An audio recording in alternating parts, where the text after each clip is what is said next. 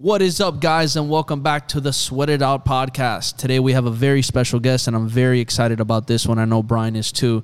But first of all, I want to say he is a dad, a husband, entrepreneur, owns 1.5 plus million square feet of self-storage, developer, operator, owner, CEO of Cedar Creek Wealth. Guys, please help us welcome the one and only AJ Osborne. What's up, brother? Thanks, man. Appreciate it. Of course, man. No, we are... Like I said, we're definitely very excited about this. You know, we've been watching your content, and, you know, it's just really, really cool the things you've been able to do and how much, you know, influence and value you're just driving out there to the audience and to the world, especially with, you know, your specialization and expertise. Yeah, it's been the whole content game in general, right, is very, each person kind of takes their own way. And I don't know that, I've seen people that are putting out information for all sorts of different reasons and everything, but I really actually like the teaching aspect. I like putting information out there. And I think that the better that I can articulate investing methods and the reason things are going on, right, that builds trust, which allows us to get investors, which allows us to do deals and partners. Because, you know, I own several companies, but real estate, particularly self-storage, that's my game. Most people know me as the self-storage guy, right? Wrote the #1 best-selling book on self-storage and the #1 podcast in the world on self-storage. And so that kind of became, you know, my thing and who I was. And I find that the more and the better quality information, unabridged, completely open information you put out, and we do, like, I give away all my secrets. Like, I don't pull any back. This is exactly what we did. Here's the numbers, everything else. And I think a lot of people are really held back by giving that kind of stuff away. They think that they're losing a competitive advantage, or they think they're giving out their secrets. And I just don't see that. I don't view that as creating competition or anything else. It only empowers us. It only allows us to do more. And it's like getting my message out there, and it allows the right people to come and be surrounded by us. So I've loved doing it. So AJ, why do you think people's mindsets are so boggled down to, I can't give away my information. I got to keep the secrets for me and only give them a watered down version. And, you know, if I give this out, and why do you think most people's mindsets are so encapsulated in that? So I think it can be a few reasons. Generally speaking, what we find in real estate, it's usually all a hook to do something else, right?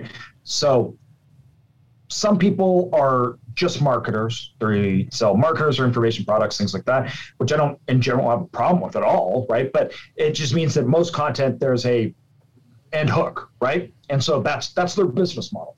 So there's those business models, right? So it's like I have to give the value proposition and packaged in a way that is consumable, and I charge for it, and it's the information leads to it, but it doesn't deliver it. Then you have other people that it's more like it's more of a much more limited mindset, where it's like, if I tell anybody, I wouldn't even package it up and sell it, because that's going to make my business worse, right? That's going to create competition, and then I won't have an edge. And I learned something a long time ago, and that's that you're not nearly as smart as you think you are. So just because you're doing it doesn't mean you're the only one that's doing it. There's lots of other people that are doing it. You are not a special little snowflake that nobody else knows about, or that for some reason you're so unique in a business model or strategy that you're the only one that has it. So somebody else is going to share it. Other people are going to know about it. We're in an information age. Are you the one that is delivering that information and creating value for others, therefore in return getting value? Or are you hiding away and mad that other people are telling about your secrets? They're not your secrets. So that's the first problem, right? And the idea then too, that somehow more information being out there is inherently hurting you or your business model. For me, I think that's also a fear of that I can't compete, right? Which I can give all my information out for free because I've been doing this for 15 years. I've failed. I've screwed up. We went through Great Recession, COVID, I lost money. We built teams. I had 50 employees, right? Competition's always going to be there, right? It's not going to leave. And I'm not worried that somebody competing with me is going to inherently hurt my value proposition or business model. There's thousands of assets across the United States, literally over 50,000+ just in the type that I'm doing, right? I am trying to acquire 20 next year, right? I'm taking less than 1% of trying to even the industry, of which the vast majority of the assets out there are good for other people. They're not even good for me. I don't even want them, even if I can buy them. I don't want them. So it's like the more that I get out, it's actually returns the type of assets, the type of business model I'm doing and acquire. It brings it to me in ways that the other guy that's being quiet, he's not even seeing those opportunities. So it actually enhances my ability to perform, capitalize on opportunity. And the guys that aren't out there, that aren't sharing anything, it does the opposite for them. They think it's making them better when it's actually shutting them down. And I think a lot of people are now waking up to that. Oh, definitely. And I do have to say this because I've consumed your content. You are probably the thought leader when it comes to storages and that asset class particularly. And I love how you shed light into a space that really isn't that sexy and hot when you're talking about multifamily, single family, flipping, apartment buildings. What got you, and I know a little bit of your story of how you started out with your family and everything. How did you get into this? What made you, what was the light bulb that said, hey, you know what? I want to get into self-storage units? You know, it's funny.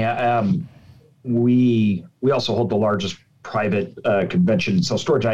I opened it up for our convention, and I was like, that, it's on everything for me. I tell this story because I think it's so funny, and I think it's really important that people have they have context to ideas, particularly if you're looking at somebody for information value. You have context to why they're talking about what they're talking about, where it comes from, right?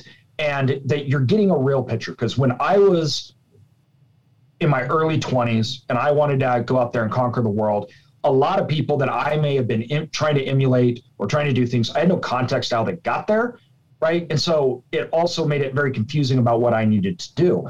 And a lot of people think that after you're in a certain spot, that it's just like they just knew they were charging for it. That's never how it goes. Success is extraordinarily messy, and it's extraordinarily unknown.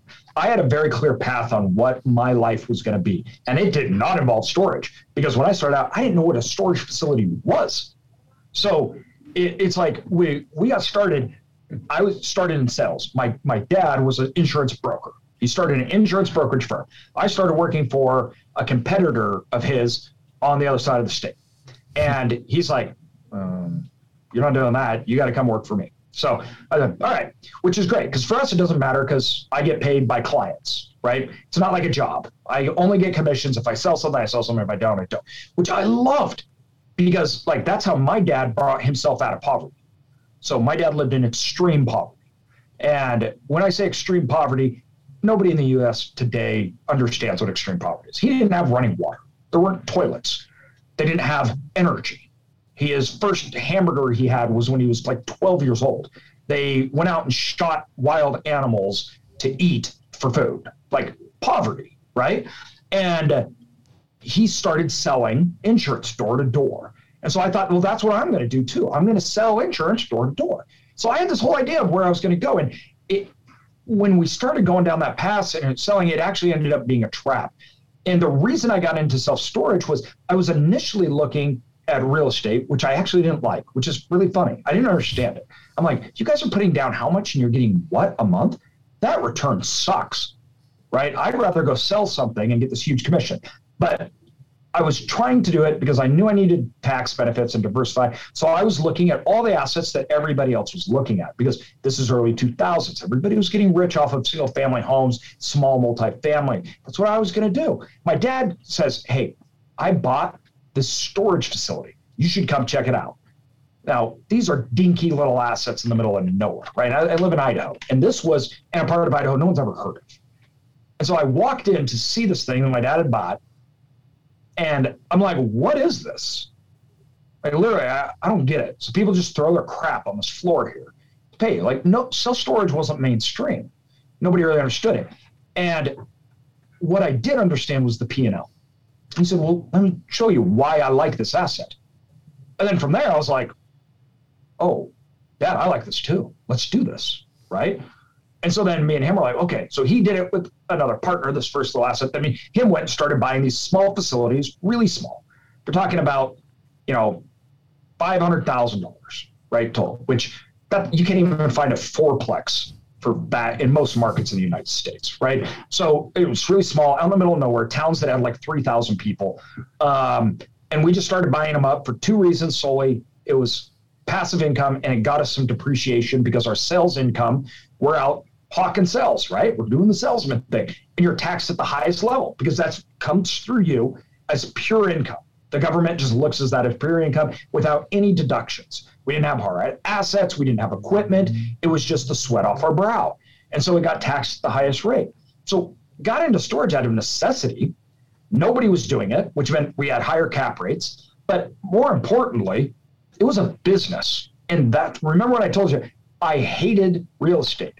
Because when I was first looking at it, because it didn't make sense to me, storage made sense to me because I go, there's a product, there's a market, we can sell this, we can actually build a brand, we can turn this into a business. So the idea was we can buy it from people that were doing a really crappy job, turn it around, and have this great, amazing cash flowing business where we could really, really up the returns. So we can go in there and improve those gross revenues and make a lot more money. Therefore, I justified it as it was worth my time.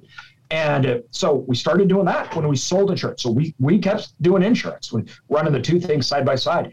And we built the crap out of that. We started flipping. We started doing, a lot of people know, not flipping, know the BRRRR strategy. But essentially, we were buying, massively increasing revenue, putting systems in place, treating it like a business, like a franchise model, upping those revenues, refinancing all our money out plus profits, and going and doing it again. And we built this model that was just click, click, click, click. We just knew. And as we grew, we got better and better and better as systems repeated and repeated. The first ones didn't do anything. They didn't change our lives. Me nor my dad took any money out of our assets for years. But what we were creating, I knew would. And it did. I ended up becoming paralyzed from head to toe, and I was fired from my brokerage firm job.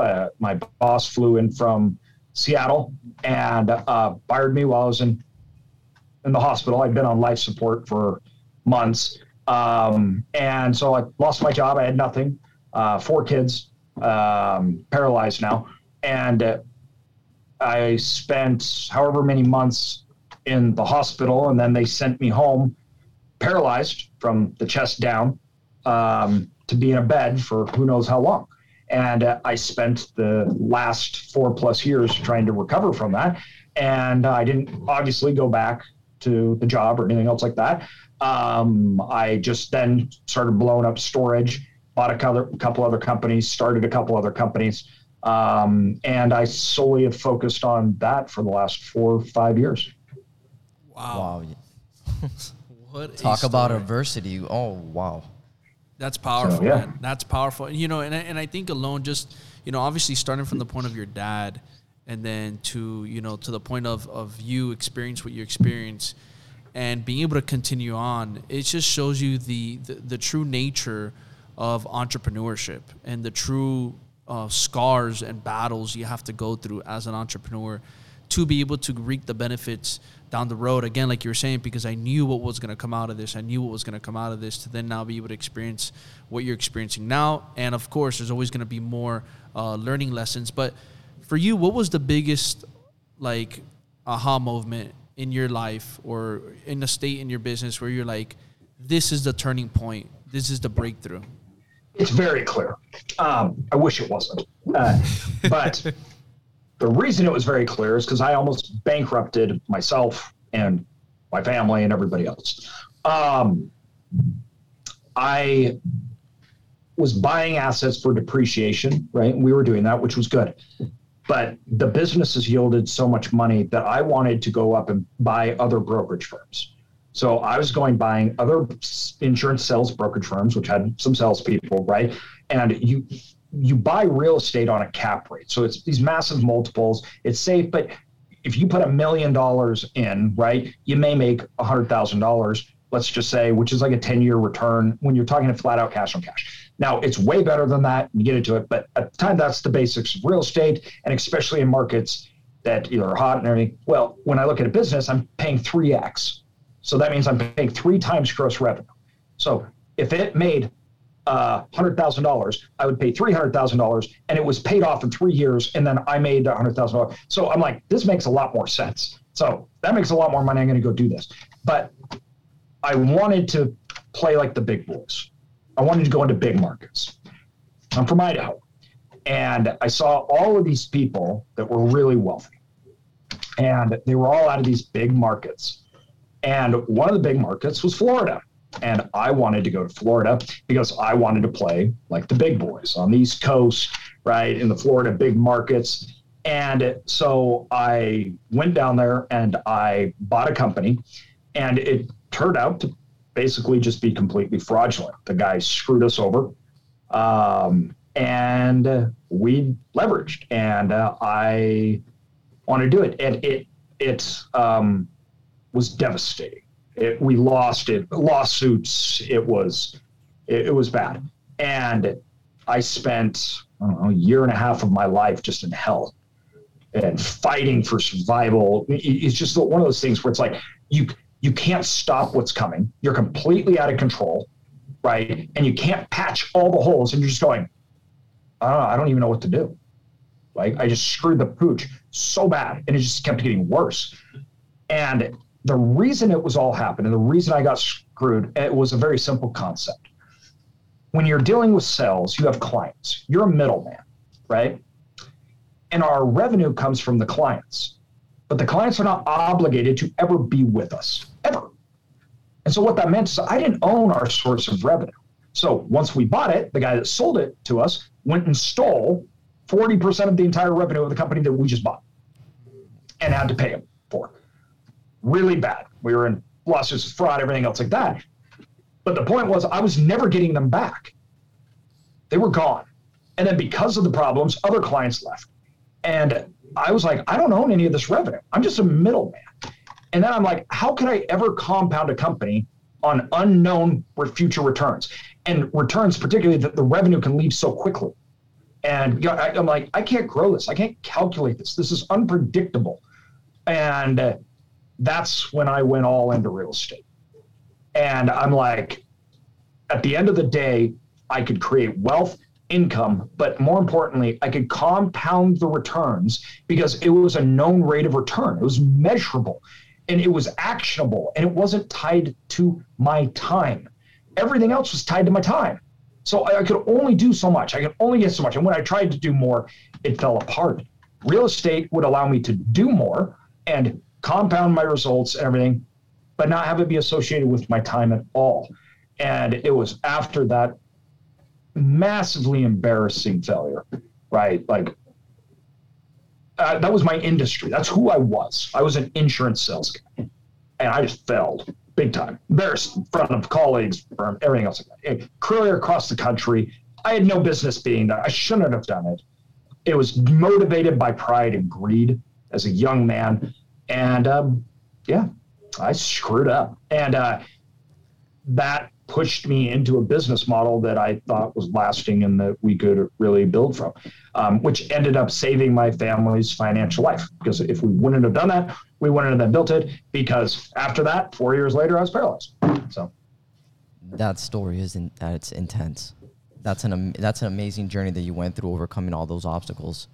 And let me ask you this. So if somebody's trying to, I guess, follow your footsteps and they want to start, what would be, I guess, the best way to approach self-storage? Like, what is the view they have to know, or the framework they have to walk into when they start this business?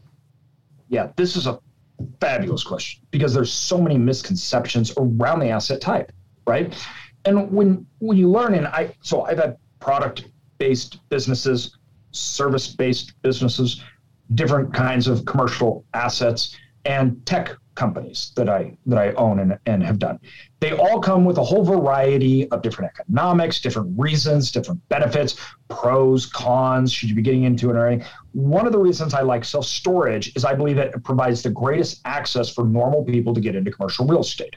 It did for me, and it still does for them. And the reason why isn't because of some feeling or I like it, or it's just numbers. So out of all commercial assets, when you look at the commercial asset landscape, most of these are really big, really expensive, and they're all owned by a few parties. They're very consolidated, and REITs and Wall Street boys, they own all the buildings, they own everything, all the apartment buildings, right? If you want to get into multifamily, you're competing over 20% of the market with everybody else. Storage is not true. It's a fragmented market. Most of all the assets are owned by mom and pops. So there's just more inventory for me to buy. And I'm competing with normal people. I'm not competing with the big boys. Now that's changing fast. And one of the reasons we wanted to get into it was because the industry was consolidated and I wanted to be the one consolidating. So it's changing, but still to this day, storage still has more opportunities for individuals than other major commercial assets. And the other thing that you need to know about it is, first of all, the low barriers of entry, so allow people to get in, access, that kind of stuff's all good. But self-storage is a business. It's not a little passive, take it, walk away, right? We view it as a retail center. Now, you can make it passive. It's not tied to my time, but you need to look at this as a business. We don't have long-term leases. They're month to month. We're trying to attract customers. We're trying to get them in. We're trying to sell them. We're trying to upsell. We're doing revenue management, marketing, all sorts of stuff, right? We may sell boxes, services, different things like that. And the people that treat it like a business far outperform other people. So when I looked at it, I was looking at a bunch of people that owned real estate. And I was like, you don't even know what you own. This isn't real estate. This is a business. Our model is simple. We bought real estate, turned it into a business, and that made us incredibly successful. So you need to go into it knowing that it's its own asset. It has its own. It's very different than all the other assets, right? And so normally when you find people that are in self-storage, we're just self-storage guys, right? Like most of us, we don't do anything outside of self-storage. I don't own apartment buildings. I don't own other real estate assets. I own the office building that I'm in, things like that, but nothing. 99% of it is in storage. The reason being is the machine we built is specifically designed for that. And we can outperform so well because our systems and everything that we built focused around self-storage. So our yield, because we can be an expert in that, I could not get yield anywhere like I can get in the self-storage, not because of self-storage itself, but because of the machine that I built.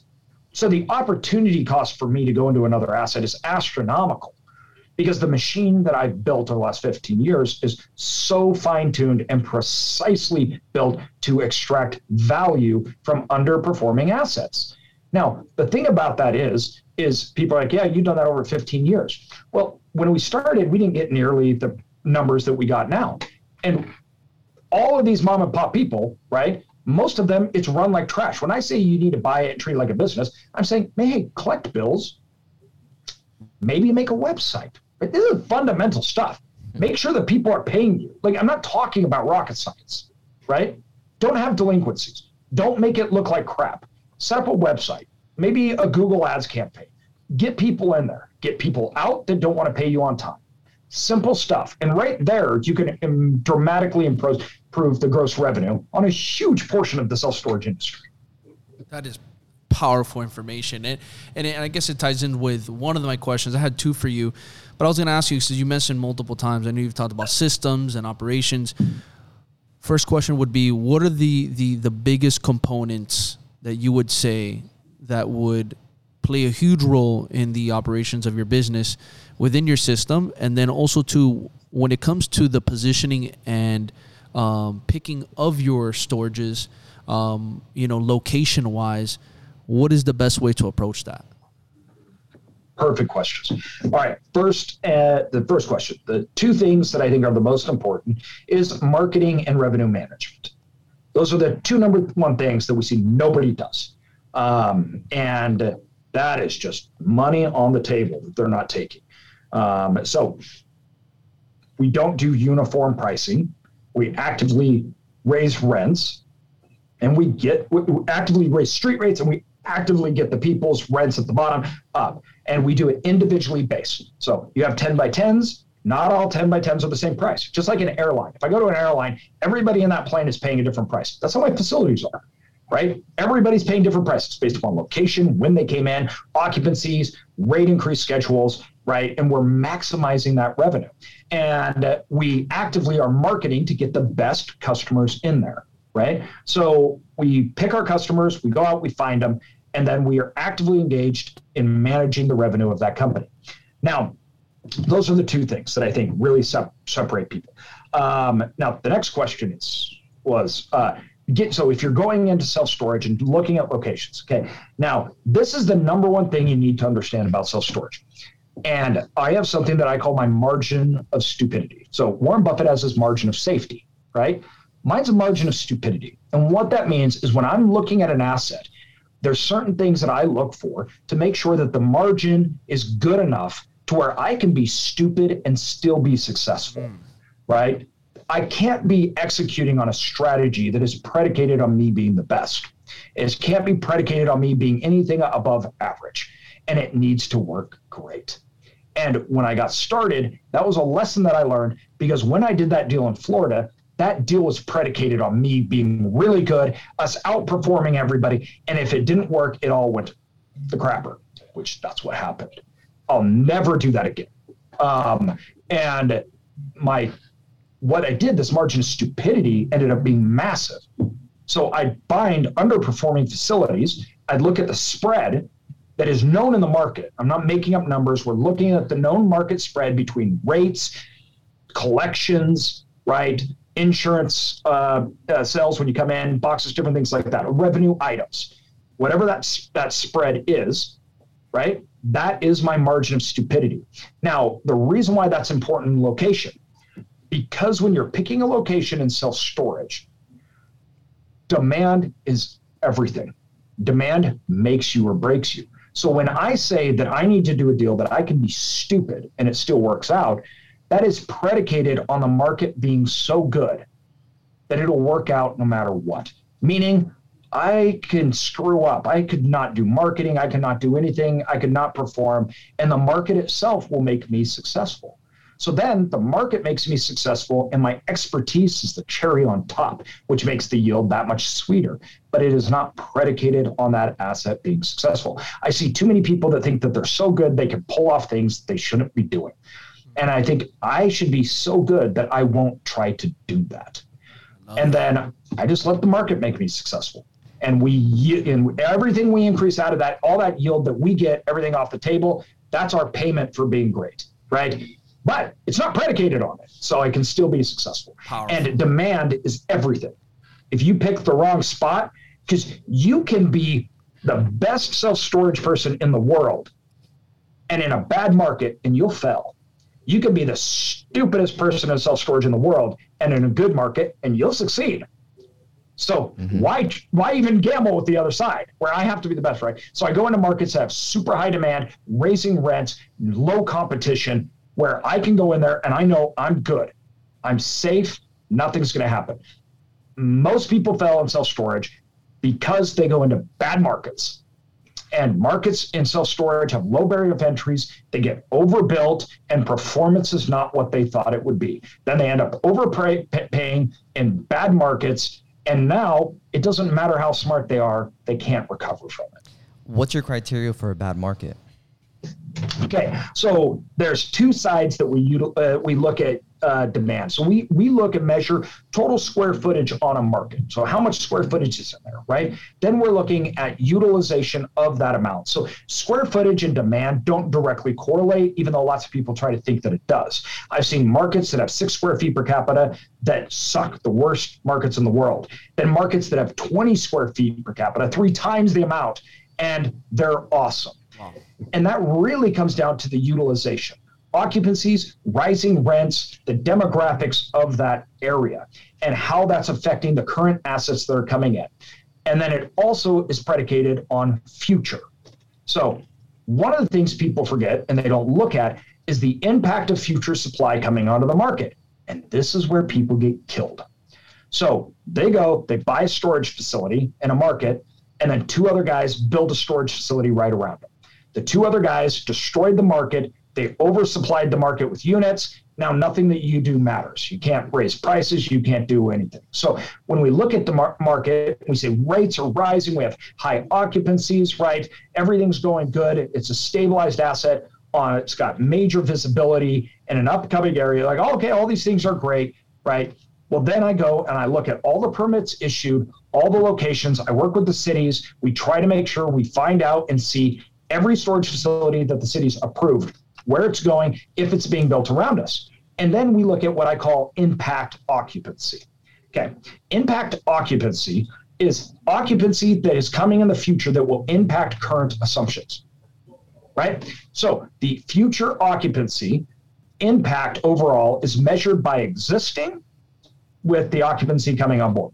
Let's say I'm in a market and there's 400,000 square feet of self-storage. There's two facilities that are being built in that market, each 100,000 square feet. The impact on that market is a 50% increase in supply. It doesn't matter what I do. I cannot tell you if that market can sustain that much increase in the supply. I don't care what market you're in. You don't know if it can. That is such a dramatic increase in supply. And this happens all the time in self-storage. So if I'm looking and I go to the city and they're like, yeah, we've approved those two storage facilities, I'm walking away from the deal. Now, that deal may work out great. The point is, I don't know. I can't measure that, right? So those are things that make us walk away. It could be in a great location, a great price, but I'm not going to walk into something that the market could be destroyed and then not perform for years, right? So the market has to make me. So we measure that impact of future demand or demand that's coming onto the market that has not been realized within the market for us to measure. Oh, that's amazing. Deep. Learning so much right now. It's insane. And these are the things that I feel like it's like, obviously through your experience, through your knowledge, through your growth, through your mistakes, you've learned to acquire these new, traits, lessons, and skill sets to be able to apply into, your systems and just definitely grab it, duplicate. What are some of the softwares now, some of the softwares that you guys use and tools that is part of this to make this successful, to keep the engine running, to keep everything on track? What are some of those tools? Because I know that's sometimes another thing that, as entrepreneurs, it's hard to find. What are these tools, these softwares that we need to use that are the most easiest, digestible, and efficient ones to keep our businesses running? Yeah, this is an important one because I think a lot of people get carried away.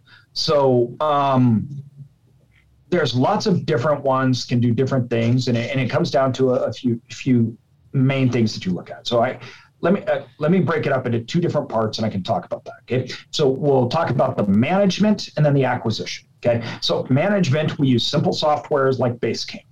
That's every single location. All our employees are running off. We have task lists. We have things to do. Everything, they're in there recording. We can see, we can communicate, right? We know what every single person is doing, how they're supposed to. They're updating it. So we can track it all in one central location on all sites. We can see if things are getting done and run it, right? The second part of management is your actual management system. Okay, so your management system, which is actually taking in bills, things like that. So that's a PMS, a property management system. Right. Well, this in the self-storage space, there weren't any good ones. So us and a handful of other guys, we just simply built a tech company that would build a property management company that would suffice what we needed. So we spent the last 2 years, and we have a company out of Newport called Tenant Inc., and they just built the product that we needed as self-storage owners. And because the property management system is so important. Now, the front-facing part of the business, acquisitions, right? And I treat these two things completely separate. So they're separate companies. They do separate things. The acquisition part, we run primarily off Monday, which Monday and Basecamp, these are free. You can just go get them, right? And, the operation side, or the management side, I should also say we do have a revenue management system. It's outrageously expensive. Nobody should buy it until they get really big. We've only had it for 2 years. And all the revenue stuff that I was talking about, by the way, we did all of that without tech software. We just did it manually. We looked at who was coming in, who's when. So it's not something you need.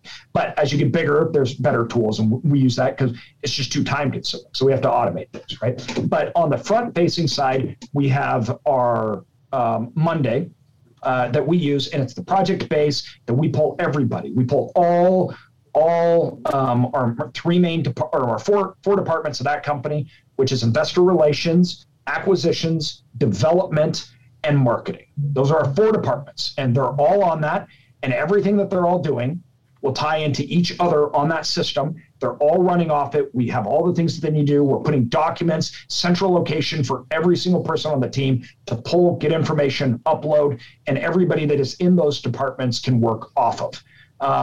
And so that's how we record our goals, how close we are to hitting certain goals, KPIs, all of that we build into that. Oh, that I love that software. I think we're going to take one of those and we're going to implement it for our business too. Now, yeah, I've loved Monday. I love it. I've heard of it. It's fairly new too, right? It's fairly new, Monday. It's very much like a sauna, I think. Yeah, like a sauna. It's a sauna. Yeah, it's kind of like that. I mean, and really, this is the great thing about a lot of these softwares, whether it's a sauna, Monday, whatever. It's your personal preference. For us, Monday worked great. I've loved it. And we use it. The key thing is, like, software is only as good as the people that use it. All the data has to be input. People have to be on board. People have to agree. This is our management system, and we're actively going to work within it. If not, you just buy something, and it actually makes things messier than it does. So when you pick one, create a company around and build processes, systems, everything within it, and mandate that people, vendors, third party, you have to use it. Because our big thing is data collection. So we're harvesting data. Every time we're doing feasibility studies, looking at markets, we're just piling data all in. We're saving everything. And the goal is what we're trying to create is a central brain for the organization. So in 3 years here, when we have $1 billion in assets, we have markets that we have analyzed across the entire United States, right? So we're at, I don't know, over 200 million right now in assets. We've got a conversion. I bought an office building that we're turning into a storage facility in a downtown. We're building 2 massive multi-story driving storage facilities that are each 200,000 plus square feet. Each one of those is probably a $30 to $40 million build. And so when we're looking at doing large projects and we're inputting data off these huge numbers, so we're talking building numbers. How much does it cost on an office conversion? How much does that data is going in? So then when our acquisition department is looking at a project, it pulls the data from everything that we've already done. What this does is it creates it so we're efficient and we know exactly what to offer, what to buy, and we know how it'll turn out. Remember, I don't guess, I want measurables. If we think there's an assumption, what are we basing that assumption off? How are we measuring it? Oh, amen, amen. And now let me ask you this. Well, this might be an assumption, but the future of self-storage. So I've been seeing a big trend going on, for example, repurposing of different assets to turn them storage units. CVS recently said that they were going to, I guess, unload over 3 years, I guess 900. Yeah, 900 stores. Do you think that these stores could potentially be reconverted into, I guess, storage units? Yeah, we started that about 6 years ago. So we bought bankrupt Super Kmarts and we would turn them into storage facilities. And now it's a great strategy, but a lot of people with conversions, I'm like, don't let the dog wag the tail. So what it means is, oh, there's a conversion. I'm going to turn this into a storage facility. I'm like, okay, but is that a good market? Right? So they're putting the conversion, I have an opportunity, and the conversion may be cheap. So, I can get this at way cheap. That means it'll work. That's not how it works. In superior markets, we use conversions to get into areas where we couldn't get into that have really high yielding returns. Often, it's not cheaper. It's more expensive to do conversions. So you got to understand that the benefit of conversions, though, is you get into great locations that maybe you couldn't have got into before. So, AJ, I want to also talk a little bit about something else I was seeing not too long ago, and something me and Brian have been, seeing how, obviously interesting because of where things are going with everything online. But warehouses in general, and I know this is how you talked about when your dad first got the warehouses and, storages, being a formal warehouse. But what's your take on, the fact that e-commerce and online keeps growing and there's a necessity for more warehouses just to be able to store products? The industrial warehouse space is my well, let's just be honest. If I wasn't in storage, if I was starting out, I would probably be looking at light industrial, and I'd be looking at developing light industrial. So the economics of self-storage and warehouse space, we've been saying for a long time. One of the big things when we got started was everybody's like, it doesn't make sense. Like, why would people do this, right? And there's all of these weird assumptions, meaning like, people assume, so they're looking at it and they're assuming that, it's just because of hoarders, right? That's not it at all. Self-storage is actually very logical. So a lot of people are like, someday everybody's going to wake up and say, I'm not going to pay money to store this. That's not how that's not why this is successful or works. In the United States, our ability to use the same dollar to purchase more things has expanded, while that same dollar to hold things, meaning your house, home, everything else like that, has completely gone the other direction. Then you combined that with regulations. Regulations have been a big part of storage. You used to be able to, if I wanted, I'll just build a shop on the side of my house. You can't do that anymore. HOA cities, they're not going to give you the permits. They're not going to allow you to. And even if you wanted to, it's so freaking expensive. You can't put RVs out in your front yard. You can't have toys in your front yard. So the regulations have shut off everybody from doing stuff. So all of a sudden I can buy more because my dollar goes far. It's not that I'm hoarding. It's not that I'm any different than I was 50 years ago, right? It's just 50 years ago, I could put anything that I bought anywhere I wanted. And if I wanted to buy a toy, somebody had to make it for me, like out of their hands, and it cost a fortune. That stuff doesn't exist anymore in today's world. And then you have the decentralization of the workforce that happened through COVID. And this was happening, and we saw this with internet companies. And so we started trying to figure out last mile distribution, solving through warehouse storage. It's a big thing because we knew that I owned online companies and product companies. And it was like, all these people, they can work from anywhere. They can work from any house. And all this retail's moving to online.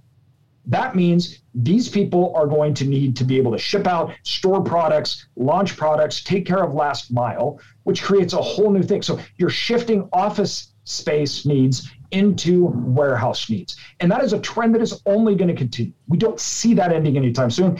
And virtually every market in the entire United States is vastly undersupplied with warehouse light industrial space. It's probably the biggest need that we see today in all of real estate.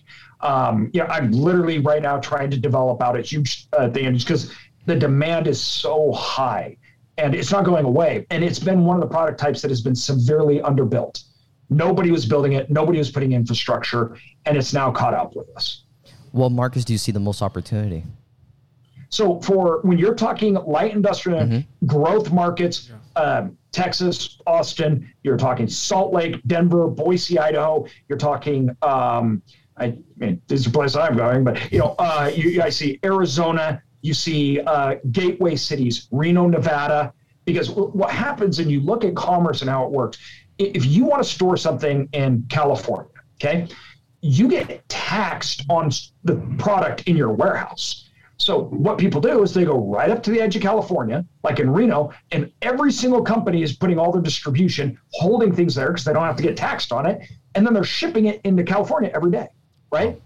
And so it's created this explosion of need in these growth markets that are shipping products out. They may be more isolated, and their small businesses have to come from there. So if you're in, let's say Phoenix, you have Phoenix, but then you're going all the way to California. If you're in Salt Lake, then where are you going from Salt Lake to Denver? Boise, Idaho? You're going to say, it's not like you're there in the East Coast where there's just big cities all over where I can have one spot can service this huge area.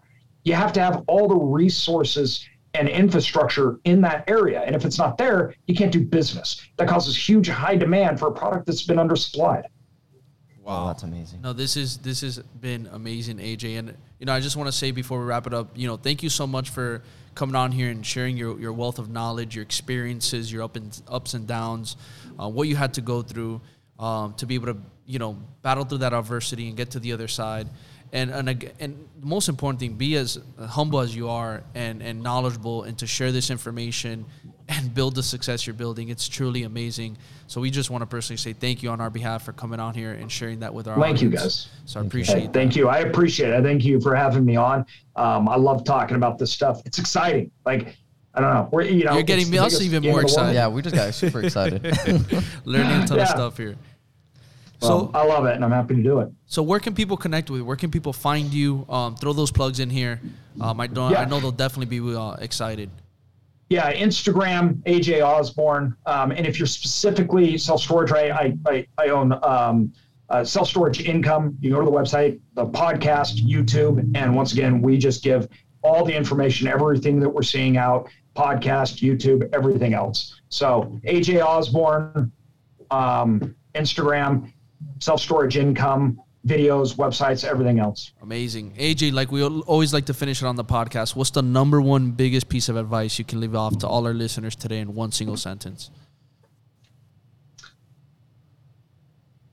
Build it for 10 years, not tomorrow. I love it.